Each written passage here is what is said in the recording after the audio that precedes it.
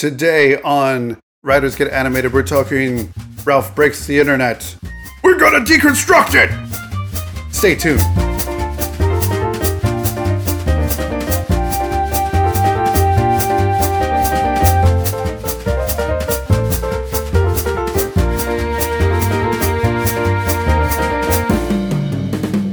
Good day and welcome to Writers Get Animated, a podcast about storytelling and animation, and for like the 15th time this year, Disney animated movies.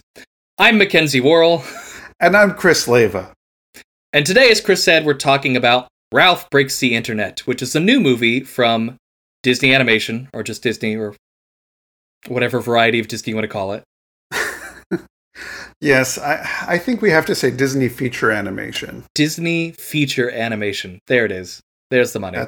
That's the term, and that's the one. That's the count. So this one is in the Disney animated canon officially, as opposed to Lion King 2 or something like that, because that was a direct-to-video sequel. Right. Made by a different studio. Exactly. So it was still Disney, but not of the mainline Disney. So this continues. If you've listened to our look through the Disney canon, this continues the current age of the Disney ages. So let's talk about that. So this age, early on in this age, we got Wreck-It Ralph in, believe it or not, 2012. I know that number doesn't seem a lot lower than 2018, but man, that was a long time ago. Especially for, like, internet and gaming. Yes, that's like 40 or 50 years in internet time. And in movie time, that was pre-Frozen. How many Disney movies did you see in theaters before Frozen? Exactly. Yeah, probably not that many. This is... Wreck-It Ralph was Jennifer Lee's entrance into the Disney company. It's very full circle, because now it's her first executive producer, right? Yeah. So she wrote Wreck-It Ralph, and then she directed Frozen, and now she's starting... She's powerful and in an awesome place. Yeah. More power to her. That's what Disney said. And I believe it's well-deserved, and I'm excited about Jennifer Lee being in charge of things. Oh, yeah, totally. I'm super excited. It's weirdly fitting that, like, her first two films she's working on are, like, the presumably end of this period of Disney history with Wreck-It Ralph 2 and Frozen 2, since she started with Wreck-It Ralph 1 and Frozen 1 in that order. We're making it 2012, 2013 again. So, yeah, this is, as you put, it's the first Disney movie of the Disney feature animated films to actually get a sequel in theaters. Yeah, and not just like another chronological Winnie the Pooh movie. Well, okay, I shouldn't say this.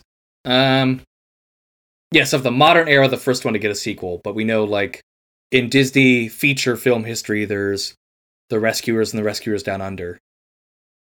There's Fantasia 2000. Mm-hmm. But those were a long time apart. I think I read that this is the first Disney sequel created by the original team from the first film. That's correct. Mm-hmm. That's correct. I mean, only 6 years have passed, so I hope that they're able to get them. Low bar for clearance for that one. This isn't like Pixar, you know, where it's the same people just making every movie, so of course they're going to be doing the sequel as well. Yeah. At least now they're branching out. Yes. If you didn't know that Ralph Breaks the Internet is a sequel, I would argue, does it matter? Hence why they didn't put 2 in the name of the movie? Yeah, they just called it Ralph Breaks the Internet. So, I mean, there are a couple things there that you have to know. You have to know who Ralph is. Do you? Do you? I think they Maybe tell you not. at the beginning, pretty much. They do. in like, some I had ways. this game, I love this shop, now I'm friends with Vanellope, and we hang out every day after work. Done. That's Wreck-It Ralph 1. You don't have to see it now. Yeah. Actually, you do. It's so good. It is. You should still see it. If you like Ralph Breaks the Internet and you haven't seen Wreck-It Ralph 1, see Wreck-It Ralph 1. But this is not like Harry Potter and the Order of the Phoenix. Like, you don't need to see the movie before it. You don't need to see the movie after it. These work standalone, but they're nice together. In a lot of ways, it's much like Kill Bill Volume 2, to go in a non-animated way. Because I saw that one first and had a better experience than all my friends who had seen the first one and were expecting something completely different. Because it's a tonal shift. So I believe that Ralph Breaks the Internet is more like Ralph Volume 2 and should be seen together, much like Incredibles and Incredibles 2. I feel like it's more like the second half of one long movie as opposed to something separate. Now, you don't need the first movie because it's complete on its own and tells its own complete story. Mm-hmm. But I think it adds something extra when paired really well with the first one. Yeah, there's flavorings that after having seen Ralph Breaks the Internet like a week ago now or something, and digesting on it, there's things that I think having seen the first movie adds to it, like essentially Ralph, spoilers, Ralph is the bad guy, but unintentionally in the sequel, and the whole point of the first one is that he doesn't want to be a bad guy. And so thematically, I think that's really interesting if you've seen both movies. I agree. I think that what's really nice about this modern Disney era that we're getting is that even in the sequels, well, this is the first one. We'll see what happens with Frozen 2 next year. But you get character-based problems. So it's not something external that's happening. It's the characters' choices that are causing where they end up. And the real villain are, themselves and their insecurities. Yeah, I really love that. And I think Ralph Breaks the Internet sets you up to think that one of the new characters is going to be the bad guy, but I loved that there wasn't really a bad guy. Mm-hmm. The bad guy is feelings. And not being honest about them with your friends. There we go. I was like, the first part of that sentence is like the Midwest. The bad guy's feelings. Repress, repress, repress, and it's gone. Which I think is the moral of Frozen. Don't repress. Right, don't repress your feelings. The bad guy is not having feelings. So I guess that's the they took it's the spiritual sequel to Frozen. Is you have to express these things because look what happens. Look what happens. So you say that Frozen is Wreck-It Ralph 2 and Ralph Breaks the Internet is Frozen 2? And Frozen 2 is Wreck-It Ralph 4? Oh my gosh. I would. Okay, so let's talk about this a little bit before we get too deep into this. Ralph Breaks the Internet. How do we want to handle this? You hadn't seen the original Wreck-It Ralph when we were talking through the Disney canon. Is that true? For most of it, yes. I think I did watch the first Wreck-It Ralph before we talked about this era of Disney for that episode of our podcast. Even though we didn't really talk about it there, I did watch it before that point. Okay. I have your Movies Anywhere login. I watched Wreck-It Ralph there. Well, you're welcome. Welcome Thank to you. the family.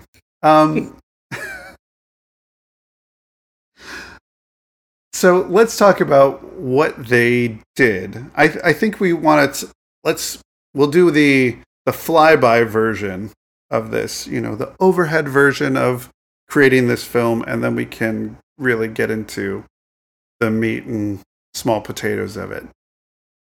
Does that sound okay? Totally.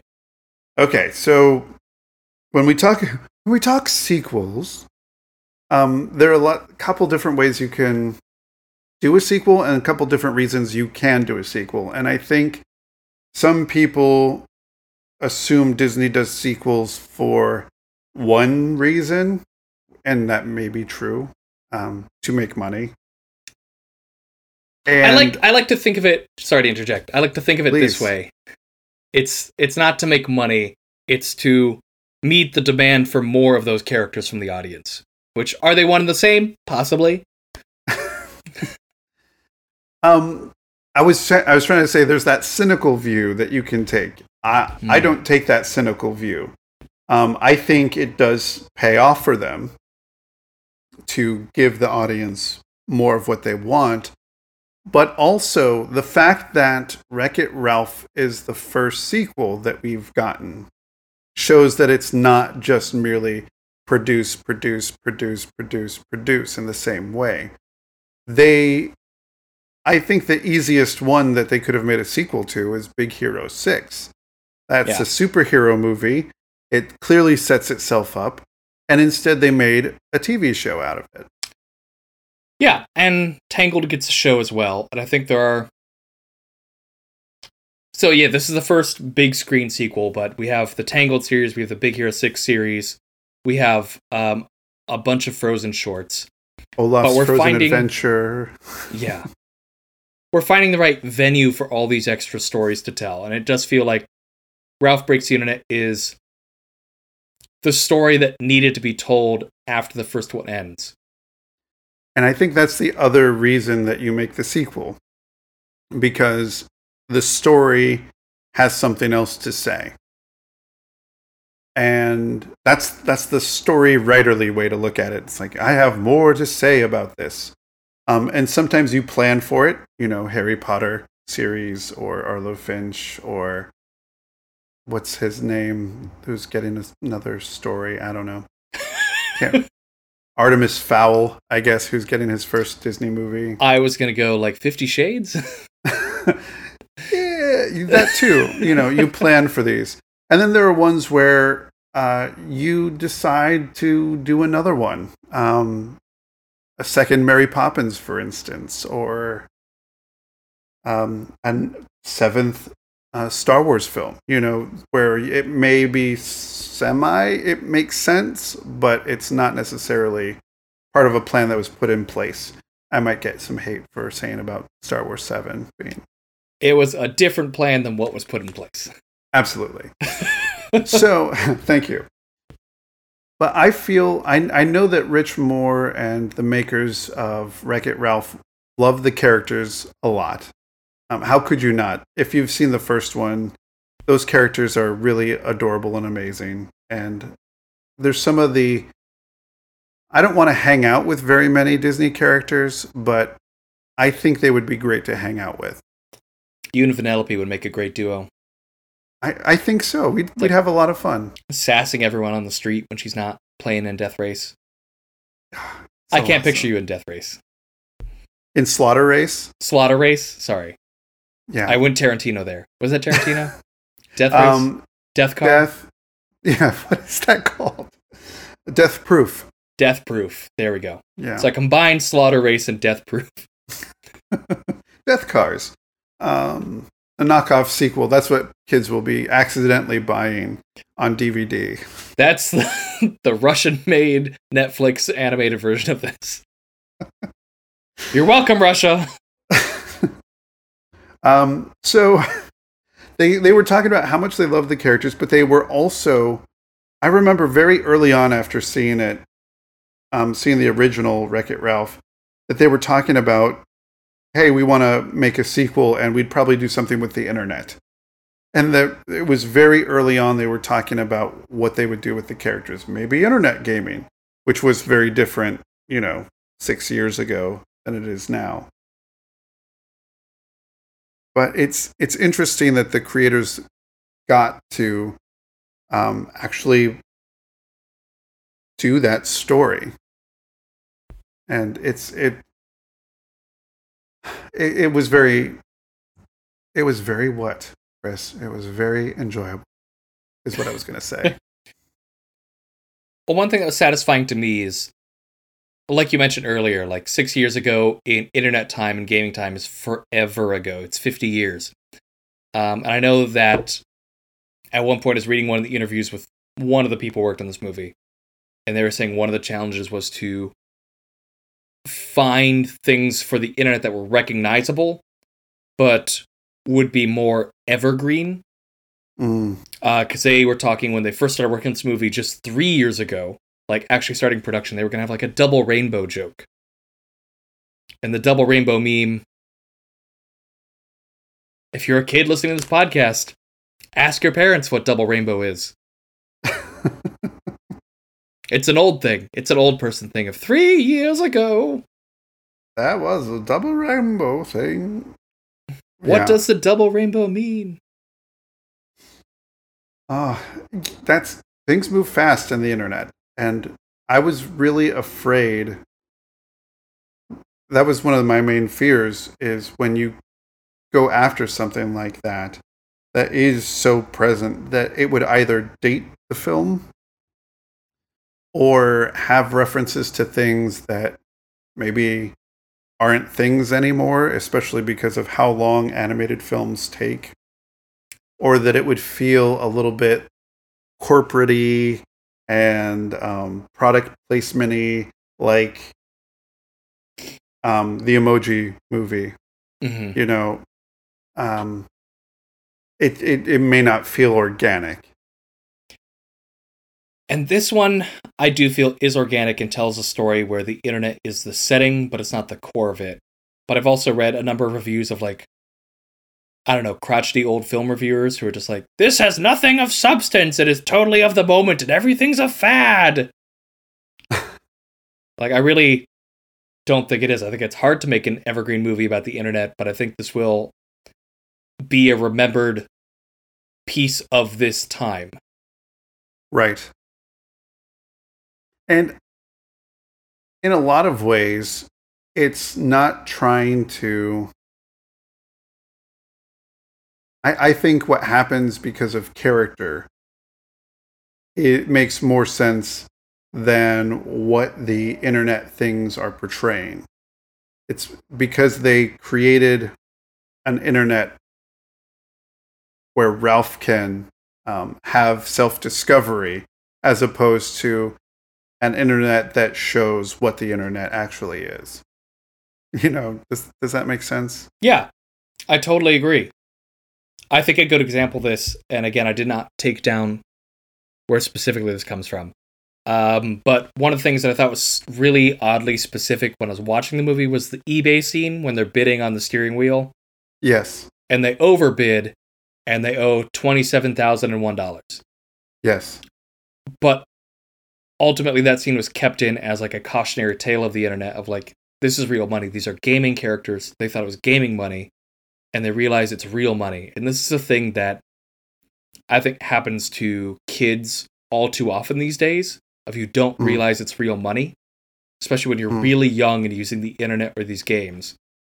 And I think while that's a really specific example, it's a universal experience for like people 10 years younger than you or I and below.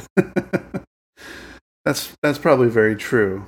And they do come across, and one thing that the creators were talking about is how Ralph and Vanellope are more like small town people.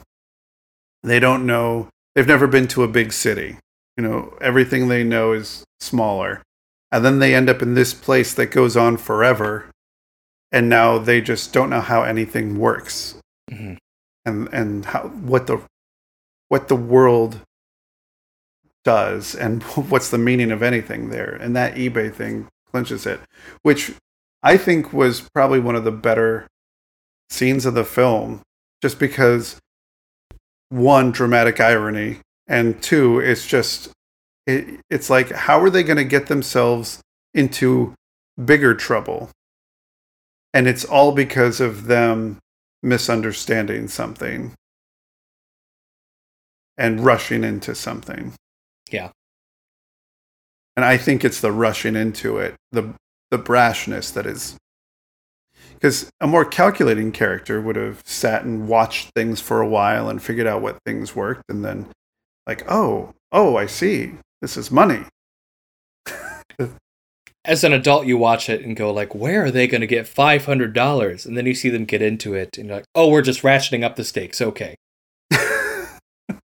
So talking about stakes, can we give a little bit of an overview of the plot so we can then start diving into these a little bit more specifically? Sure. Would you like to give it a shot? Okay, let me see if I can do it in a couple beats with a couple side notes. Hit it. The beginning of the movie, our point of rest that we have is Ralph and Vanellope are friends.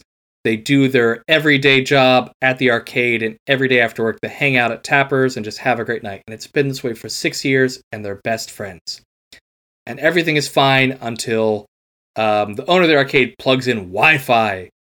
And it's this new element that's there for them, and Sonic gives a great speech about like the dangers of the internet. Because, of course, Sonic needs a monologue.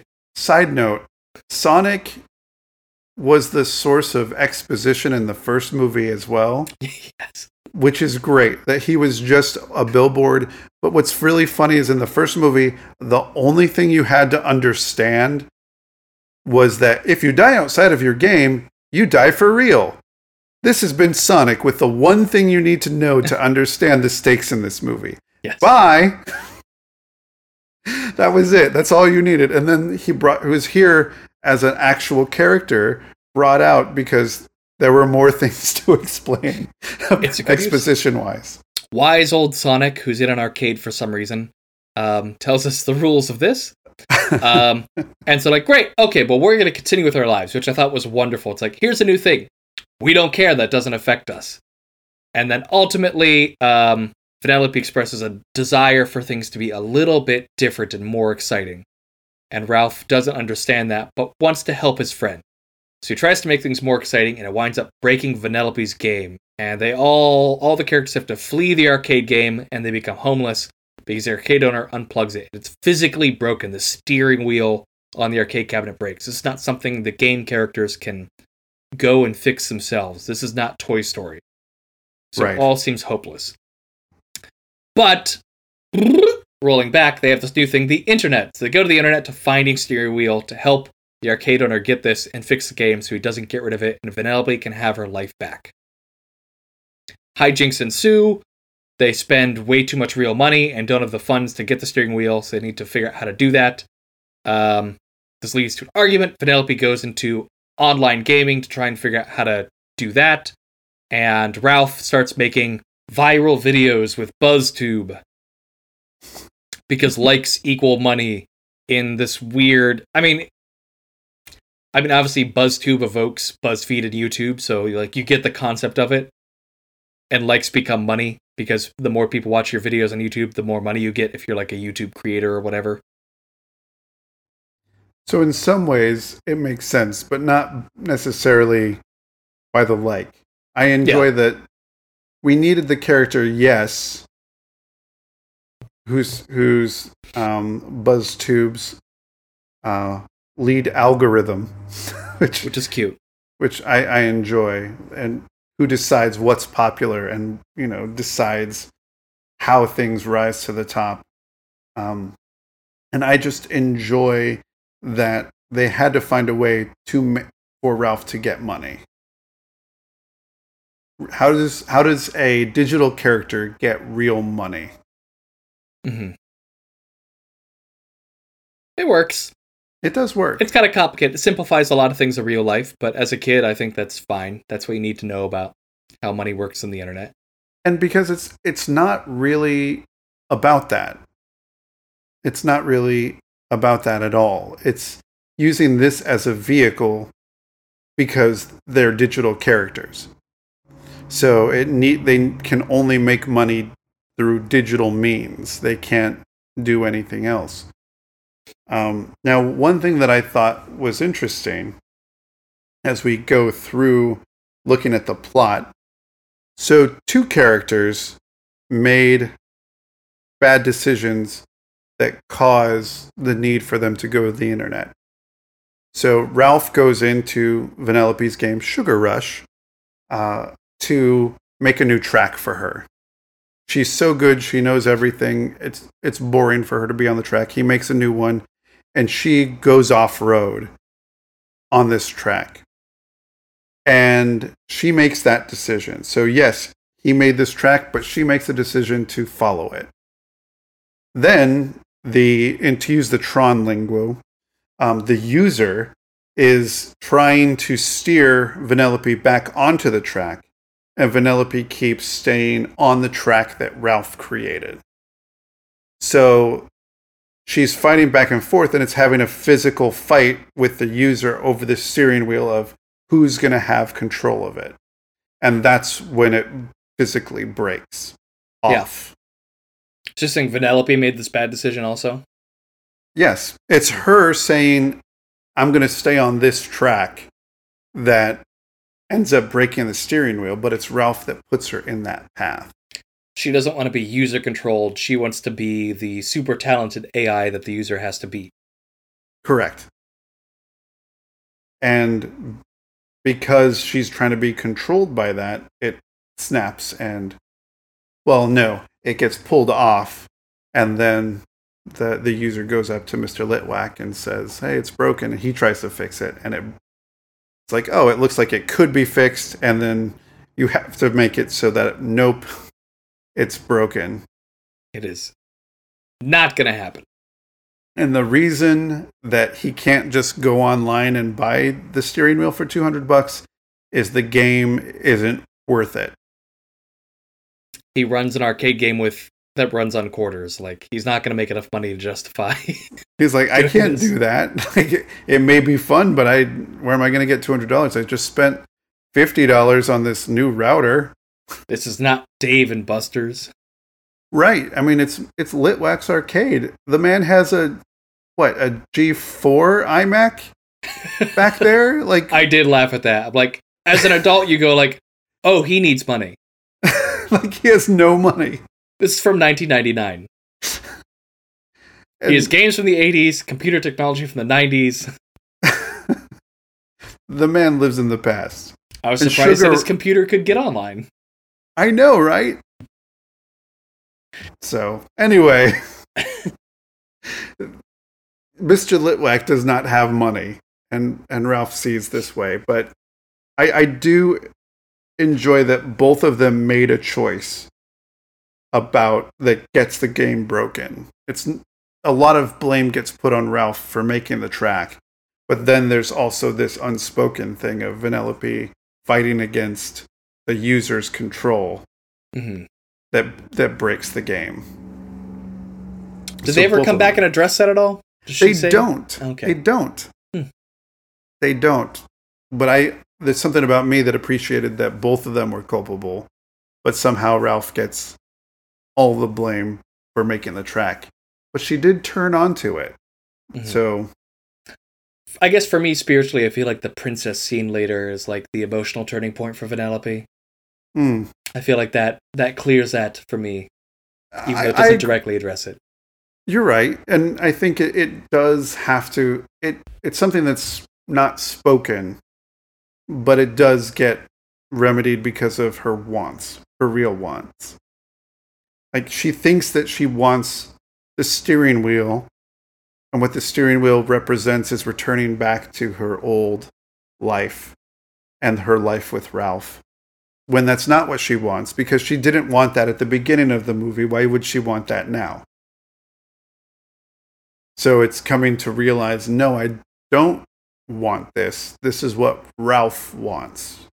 Ralph wants the steering wheel to make sure that she gets everything she wants, or everything that he wants. Mm-hmm. Because why would she not want to be his best friend? And I think this is where it's. I don't believe it's necessarily.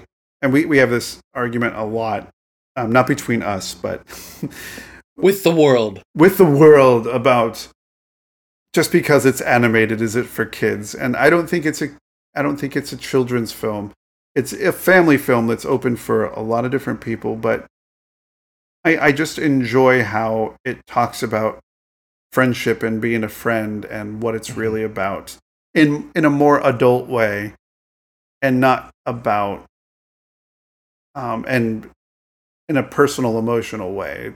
They have to figure out who they are for themselves. Yeah. While they go into this fantastic world with all these new rules, and it's the internet, and it's big and it's flashy,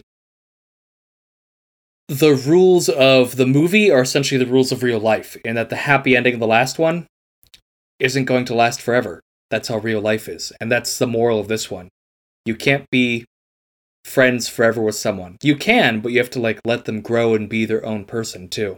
And that's what Ralph Breaks the Internet is about. Right. That's it. That's all it is about. Mm-hmm. There is no happy ending, but it can still be happy as long as you don't expect that picture perfect Kodak moment to last forever. Right. Happy is not this one situation. Happy is being able to understand that other person and being together through whatever changes happen. That's it. With the first film, it was just about Ralph learning that he can do something for someone else and be a friend and do the right thing. And someone could like him for who he was, even though he is, quote, a bad guy. And this one is just about, well, who is Ralph? And what is a real friendship like? Is it the same thing over and over and over because you're a video game character? Because in some ways, the first movie talked about how he got tired of getting thrown off the roof by these citizens of his game. Mm-hmm. And he's just tired of it. And he's just exhausted from it. And in some ways, he ignores Vanellope's I'm exhausted of always winning and always doing this. And I know all the courses. He can't empathize in the same way because, no, things are perfect now because we're friends. Mm-hmm. Everything's fine because of this relationship. It still happens over and over and over again, but he likes it now. Right. I can handle it because we're together. Mm-hmm. Which is a very toxic way of looking at it. And they get with that. And that's ultimately the bad guy of the movie, is Ralph's toxic feelings.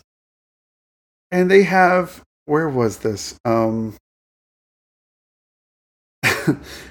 think this was a question that was, what's the worst place you could put a person who defines himself by how other people feel about him?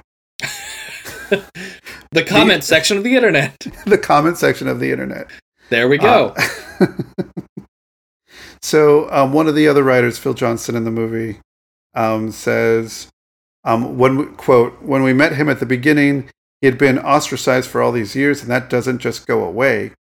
Your past lives with you. And so, as Rich said, that wasn't cured at the end of the first movie. He made a friend, and he defines himself through that friend. If that kid likes me, how bad can I be? So we started thinking, what would Ralph say if that kid doesn't like me? What am I? Mm-hmm.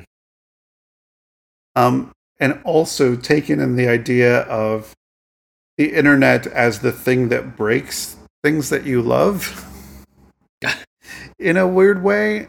They talked a lot about, I read this interview, and we'll have it in our show notes, about toxic fandom. Yeah, that was really interesting. And they had a quote here from Rich Moore that was saying, "It's both kind of scary and intriguing to me that people can love something so much that they will then try to destroy it if it is not how they expect it to be. And it's a lot like how Ralph is. I would say there's a huge component of that in Ralph. If I can't have it exactly the way I want it, then I will destroy it." Inadvertently, I think. Mm-hmm.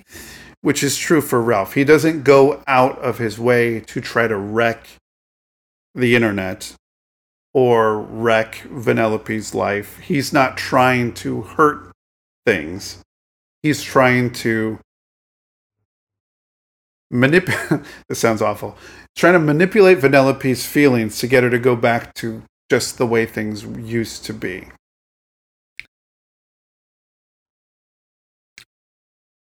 Why I really liked that you added this to our show notes, and something that I found that I thought was meta interesting about this was, while this movie's about toxic fandom destroying things, there was an example while this movie's being made of fandom making it better when it could have been portrayed in a toxic light. Yes.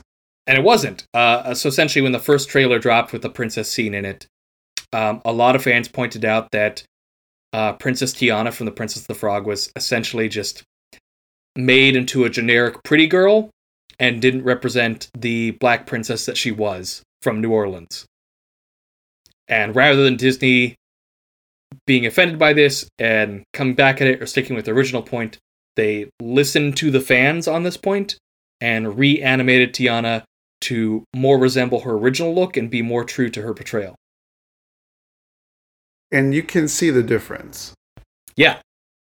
And I could totally see that if... I mean, it's one of those, like, real life, like, gray area fandom things. It's hard to say, like, what could have happened or what should have happened. And I think that what we got was the best possible scenario. And I don't know if just people who worked on the movie understood the moral of the story and the lesson about toxic fandom.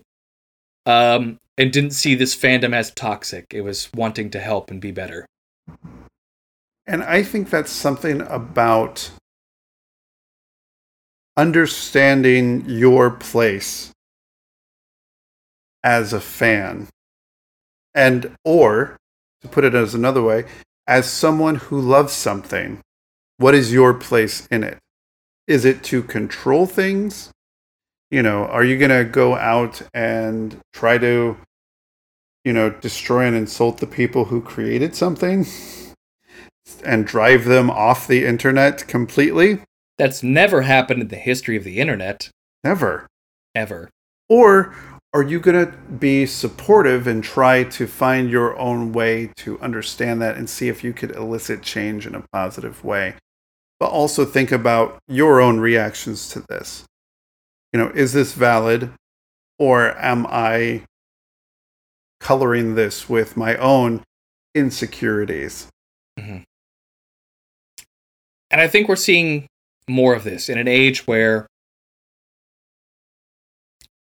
practically we can't have every human of every flavor working on every piece of entertainment. We're seeing people be open to that feedback when something that they've done isn't as positive as it could be. A more black and white example of this is if you're a long-time listener of our show, you'll know that Mackenzie is a fan of Nintendo. And there's a new game coming out where it's all the Nintendo characters fighting each other. And there's one character that all the Japanese programmers gave an animation of like a stereotypical like 1950s Native American like headdress setting things on fire. That was offensive, but the Japanese programmers didn't realize this. And it's been fixed. Game's not out. They're just like, thank you for pointing this out. That is offensive. We will do better next time, and it will not be in the final game. So again, more black and white example of like purely offensive and unintentionally there versus Tiana just not really being offensive, but not true to the character. But we are at an age where fandom doesn't have to be toxic, but fandom can be collaborative. Mm-hmm. And it's if you really love this thing, then approach it with an understanding that that thing is its own thing. Mm-hmm. You know, you were not the owner of that. You are not the controller. And I think that's another thing that brings up the Disney princesses, just themselves as characters in this. Because you start to think, why have the Disney princesses in this film at all. So if it's not just, hey, let's be silly with Disney stuff, we own this, we might as well just do something silly, because you don't grab all the original voice actresses for the Disney princesses to just not do it for a good reason. And I love how Ralph chooses where to go, where to send her. He doesn't want her to go to Slaughter Race, so he says somewhere where, she can't get hurt, somewhere that she'll be fine. And what's the safest place on the internet? OhMyDisney.com. OhMyDisney.com. I don't know if I could say that I couldn't say that with a straight face, but it makes perfect sense. In a Disney movie, the safest place to go is the family-friendly Oh My Disney. Not even Disney.com, but like Oh My Disney, the place for fans. The place for Disney fans to go to express their love and fandom about everything that they're excited about. And then to have Vanellope go in with these Disney princesses, and it's been in the trailers. Thankfully, they didn't put the whole scene in the trailers, so there were still some surprises. There are more princess moments, don't worry. But it's just interesting that you get these Disney princesses, and generally what defines the princess is the thing that happened to them and the prince. That's generally speaking what happens to those characters. We didn't see Kristoff, we didn't see any, Prince Charming. The only prince that we got was the frog. So we got Naveen in frog form, which was fun to see. But we didn't get really any other princes in the film. It's all just the princesses on themselves, defining themselves, together, but still also defining themselves by the thing that happened to them. If they have magic hands or magic hair, or were they captured by somebody or poisoned. That's how they define themselves. Well, I think the message is that's how people define them. Correct. Yes. Yeah. Thank you for correcting that. Yeah. But it also defines Vanellope, that she's just defined by Ralph. That's who she's defined by, and she's recognizing that, like, oh, I'm just around because of Ralph. That's how people see me, as Ralph's second banana in a way. It's true in the context of the title and story of the movie. It's true in the moment for the character of Vanellope. It's true in that she is a princess and was made by Disney, and no one ever said, Vanellope's a Disney princess, before Ralph breaks the internet 6 years after her premiere. Yeah, there's a whole induction ceremony you have to go through. I mean, not even Giselle from Enchanted is a Disney princess, which I believe is a travesty. I'm sure that at least Vanellope will be inducted at this point. I would hope so. I would hope so. Hashtag Princess Vanellope. Justice for Vanellope. Justice for Vanellope. Thank you. And they do even make fun of Merida to a certain degree, which I thought, I love that. They did. I enjoyed the line. She's from the other studio. It's like, not she's Scottish. She's from the other studio. We don't understand her. Like she's a whole thing all into herself. Nothing happened to her. She didn't have a prince. She had her own story and drove the plot. We don't get her. It's her own choices. I mean, the closest thing we get is Rapunzel. Rapunzel is like the closest thing we get to a princess who makes her own decisions. And anyway, we won't get into that. But yeah, I just enjoyed that there was a character reason for surrounding Vanellope with the Disney princesses, and they found a specific story and character reason for every aspect of the internet that they decided to show. Yeah. It works out. I completely was floored by that. There was a character and story reason for where every spot they went. They didn't just and the ones that they didn't spend a lot of time on, for example, they just kind of showed. So Twitter, it's like, oh, it's a tree with birds tweeting together. And Snapchat's just a building that nobody really goes to or understands. Ooh. Yeah, I read that they did not get any sponsorships. They didn't approach any company about like being in this movie. They just did it, and then supposedly, I guess, like a lawyer probably got clearance later. Which is why I feel that the reviewers who say this movie is just all product placement and has no character heart, like, didn't finish the movie. Yeah. Like, to be a film reviewer and get that out of Ralph Breaks the Internet, like, either you weren't paying attention, or you didn't watch the movie, or you, like, just turned it off before it was done. You're not a very good film reviewer. Yeah. Yeah.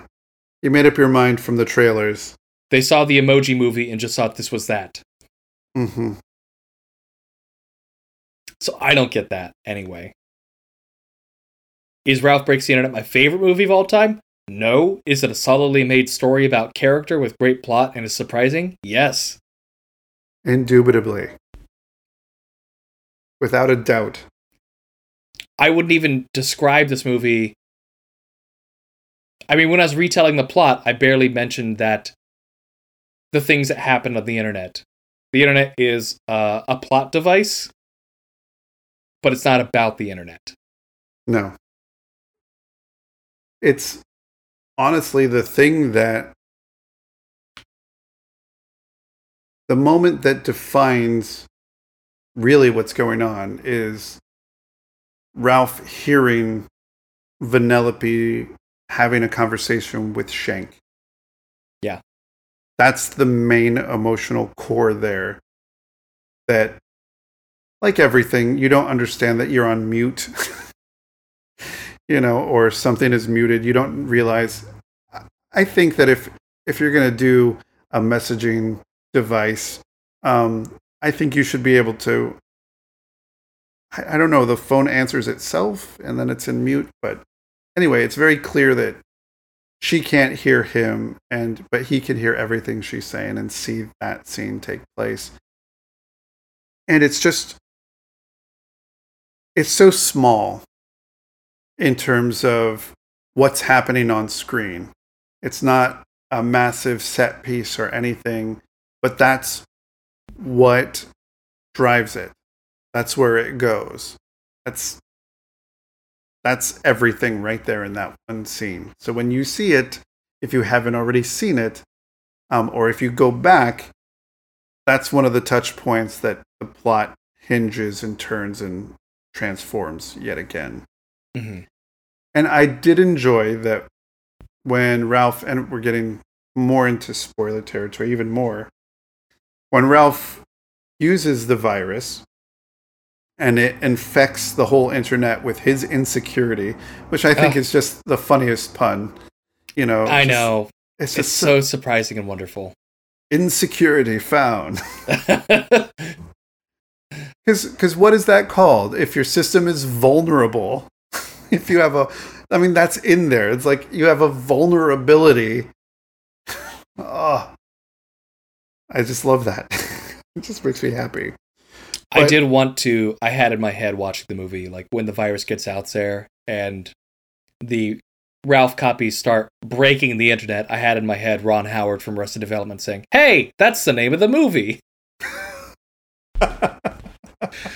I somehow didn't see that coming. I didn't see like he's going to actually break the internet. I don't know why I didn't get that. It was too easy. Like they'll never do that. I didn't even have that thought. I didn't even thought like it's too easy to actually do that. I don't know.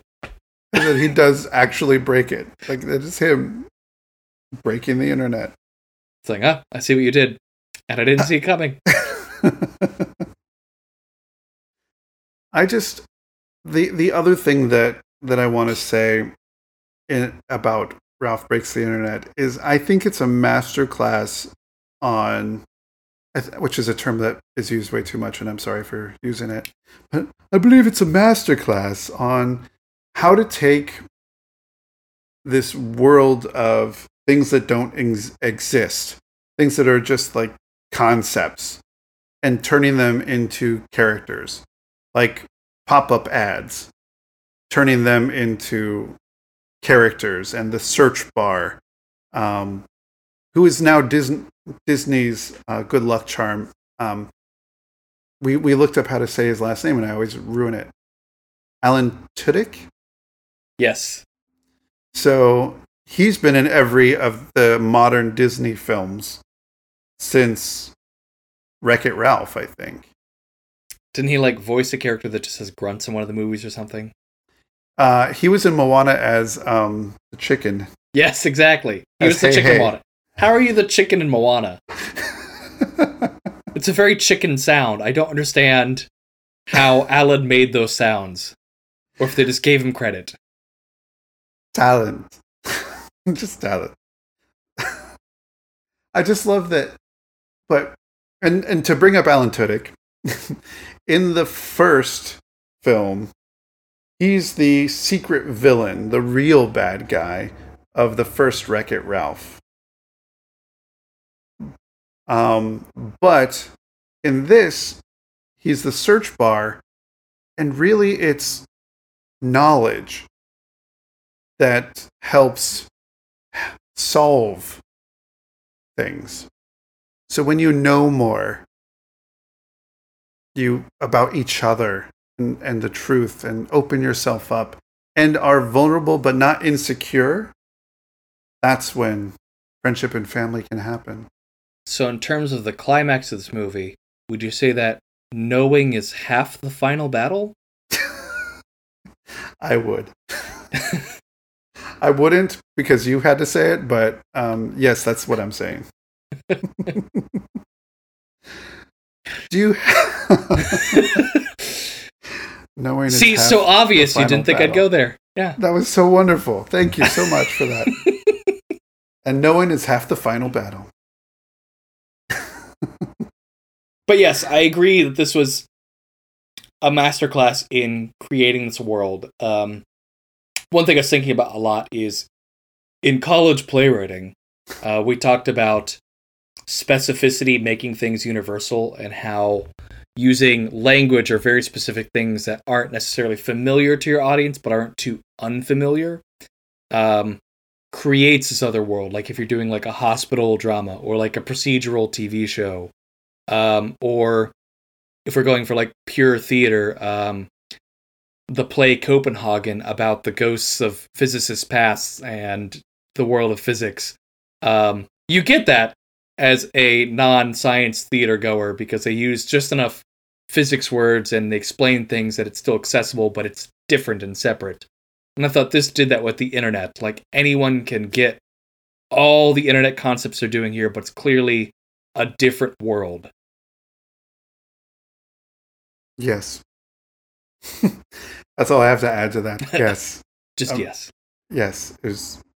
I was really excited about their rule making. Was very clear, but they didn't spend a lot of time explaining too much. So for example, when they first are trying to get the internet to work, and Mr. Litwack starts up his computer and gets there, and then a little tiny version of Mr. Litwack is created that looks oddly like a Pop Funko, kind of. Yeah. He's this digital citizen guy. And then all that's said is Vanellope says, "Hey, that looks like Mr. Litwack." And then you realize, oh, that's what people will look like when they're in the internet. When a user goes to the internet, that's what they will look like. That's why it's crowded. They're not all 80s game people going to the internet. It's real people bridging the digital and real world. So it's looking at, yes, this is having a real world connection to these things. And I thought just little things like that of how are we going to explain the rules, and what does it look like when somebody goes in the internet, and what does it feel like when they travel around to things. And I really enjoyed Knows More and the search bar of trying to auto to guess what people are trying to say. Yes. And especially the design. The design was very 1960s Disney, like very graphical. It felt like I'm trying to think of there were a couple of old shorts from the 60s that where you have like an owl in a mortarboard, like Nosemore, that where it's very, very graphical, and it's like, hey, we're doing the educational thing. And I'm glad that it feels like such a Disney thing, but it feels really old school, but they were able to do that digitally. Well, I believe they also animated his glasses and eyes traditionally. Isn't that the thing? Did they? Because that would make perfect sense. I am remembering things that I'm not citing right now, so I'm sorry, listeners, if I'm misquoting. But I believe that his eyes and glasses were traditional animation on top of the 3D model, which is partly why he's so charming and memorable. Just because it's like this weird mix of animation that you can't quite place when you're first looking at it, and then as soon as you hear it, like you just did, you're like, oh, that makes sense. Yeah. It's a lot like the mini Maui tattoo that was done as traditional 2D animation and then placed on top of the model. So that makes perfect sense. And he's really expressive in a way that you don't expect from a digital character. So look at them. Oh, that makes me happy. That makes me innovating. Happy. Innovating with their own stuff from the past. It's not like Disney's ever innovated with every movie ever. Is there anything else you would like to say about this film that we haven't already said? I feel like we've jumped around, but we've hit everything that I wanted to honor in this film. Okay. So, Chris, I have to ask you, did you have a favorite thing in this movie? Actually, I know what it was. It's the princess scene, because every other answer is invalid. Yes, that's true.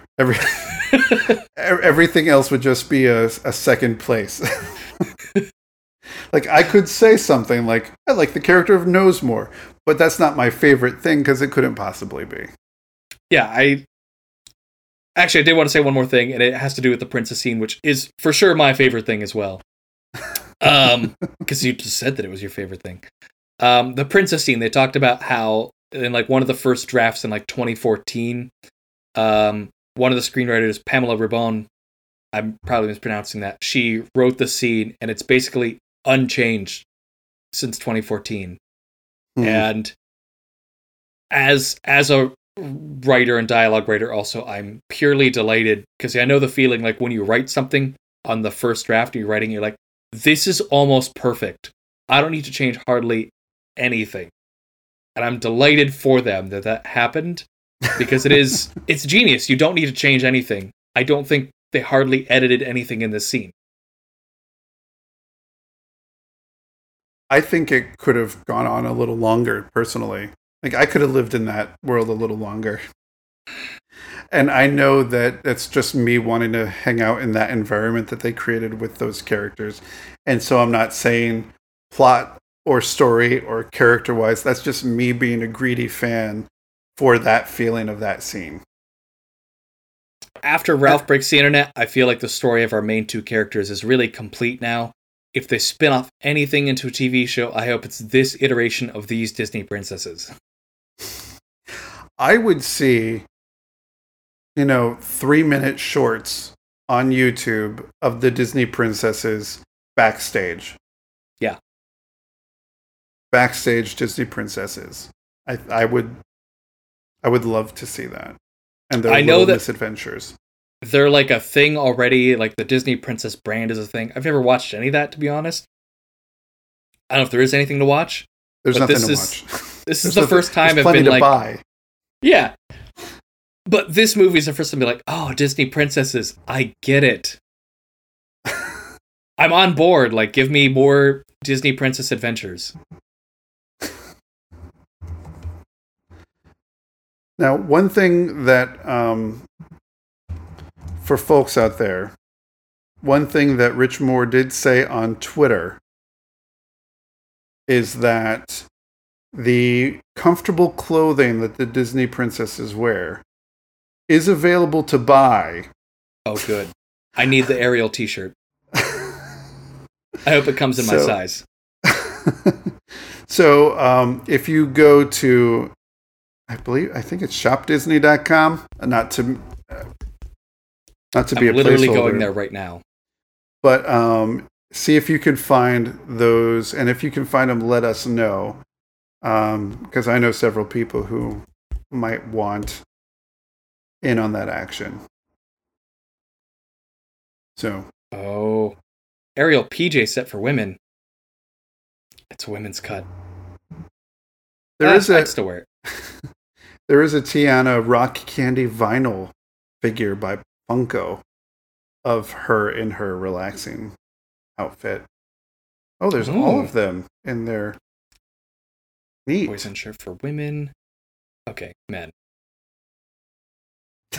Like nothing. It's like nothing. I want all the princess shirts. The men's section is just all the Funkos.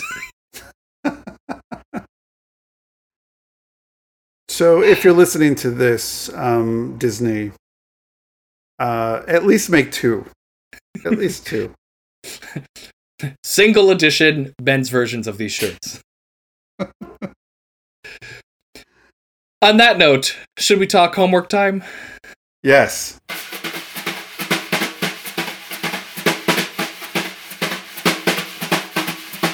For your homework, watch the Hanukkah special of Rugrats, which was Rugrats Season 4, Episode 1. And watch, if you feel like doing it, watch the Adam Sandler film 8 Crazy Nights.